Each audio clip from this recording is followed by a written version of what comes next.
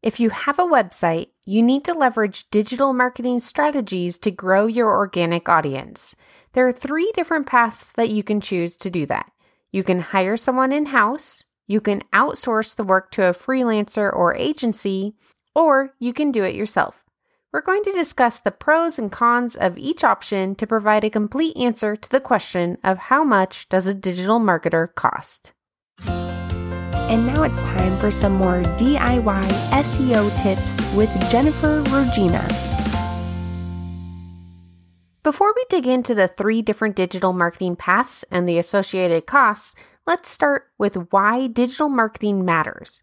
Digital marketing allows you to grow an audience for a digital platform in a way that is easy to track and easy to target. Unlike traditional marketing tactics such as print advertising and magazines, digital marketing tactics save you time and money by allowing you to see what's working and optimize those efforts. If you take the print advertising example, you don't have good data. You don't know with certainty how many people read it. You probably know how many subscribers the magazine has, but you don't know how many of those subscribers looked at your ad, and you don't know how many people it influenced to ultimately convert and use your product. You also have very little choice over who sees it. You can choose the magazine and get a rough idea of the subscriber demographic, but that will be a broad generalization.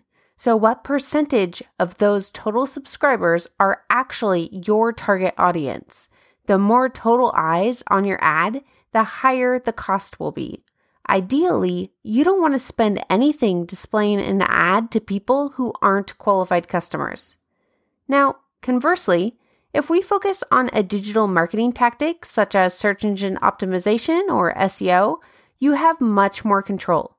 You can set up Google Analytics, Google Search Console, and Bing Webmaster Tools on your website and get SEO data. All 3 of those tools are completely free.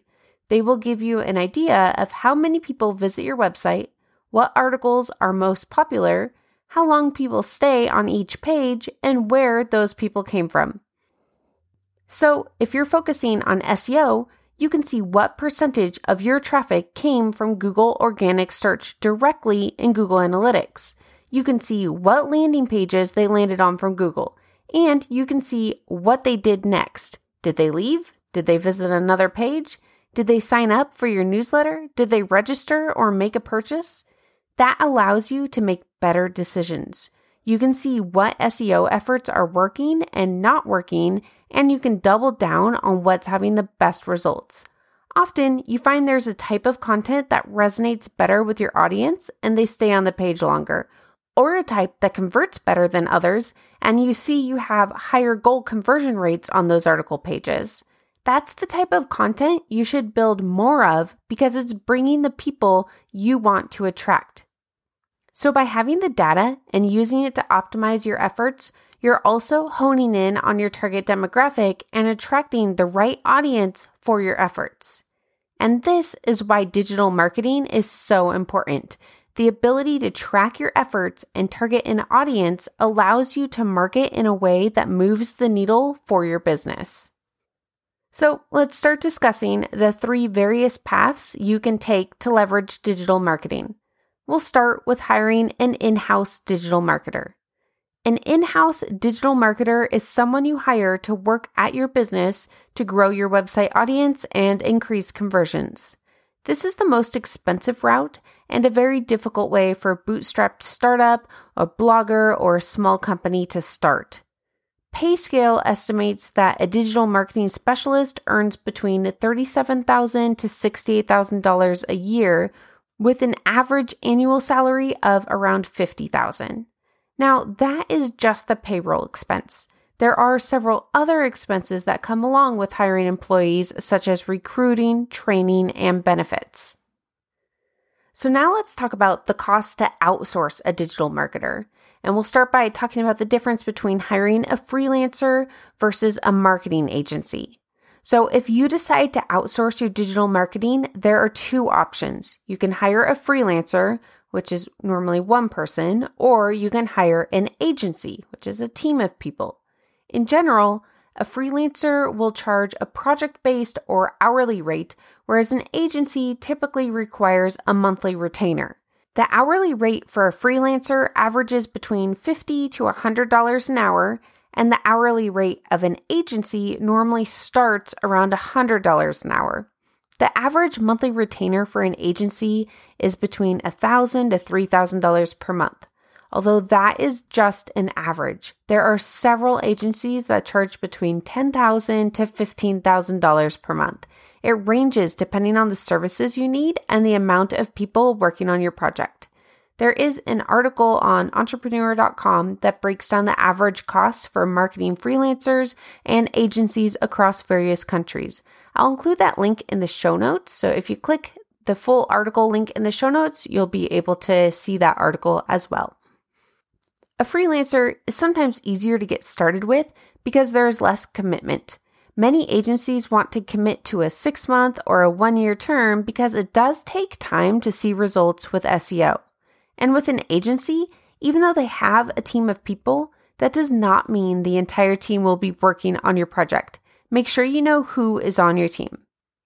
In the end, whether you go with a freelancer or an agency isn't the important factor.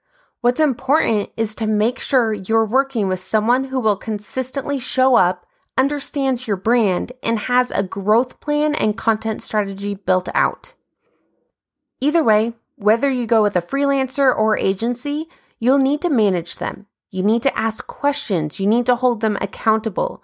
You don't want to get a bill at the end of the pay period and not understand what they've done for your brand.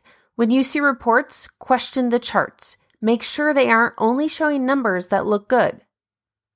When you ask questions about their strategy, process, and results, you remind them that you're involved and care about this partnership. They need your feedback to make sure they're focusing on efforts that matter to you and your brand. Just because they know digital marketing doesn't mean they understand your brand. Don't assume that they know more than you. When you outsource digital marketing, communication has to be 2 ways. You need to meet on a regular basis and make sure that both parties understand what the goals are and the path that you need to take to get there. And also, you might need to outsource for each digital marketing tactic. So both freelancers and agencies usually have a digital marketing focus. So if you want your brand to focus on SEO, social media, and content creation, you may need to hire 3 different people. If you go with an agency, they may have all of those as options, but it will likely cost you more to add on multiple channels. All right, and then the last option that we'll discuss is doing digital marketing yourself. So this is one of the best options to start with because it doesn't have upfront costs. And when you've just built a website and you aren't yet making much money, it's hard to hire anyone. But doing it yourself isn't necessarily free. The first cost involved is your time. It will take time to do keyword research, to write your content, optimize your site, and focus on any other digital efforts such as social media. The next potential cost would be tools. I've outlined a few of my favorite tools to start with for digital marketing. You can click that link in the show notes and you can see which tool I like to use for keyword research, for email marketing, social scheduling, site data, and user analysis. All of the tools that I list are free, though some have limitations on the free accounts. When you're just getting started, the free versions of the tools are normally enough. Then, as your business grows and requires more advanced tools, the price shouldn't be as big of an issue. Another helpful tool if you want to do your own digital marketing is ClearPath Online.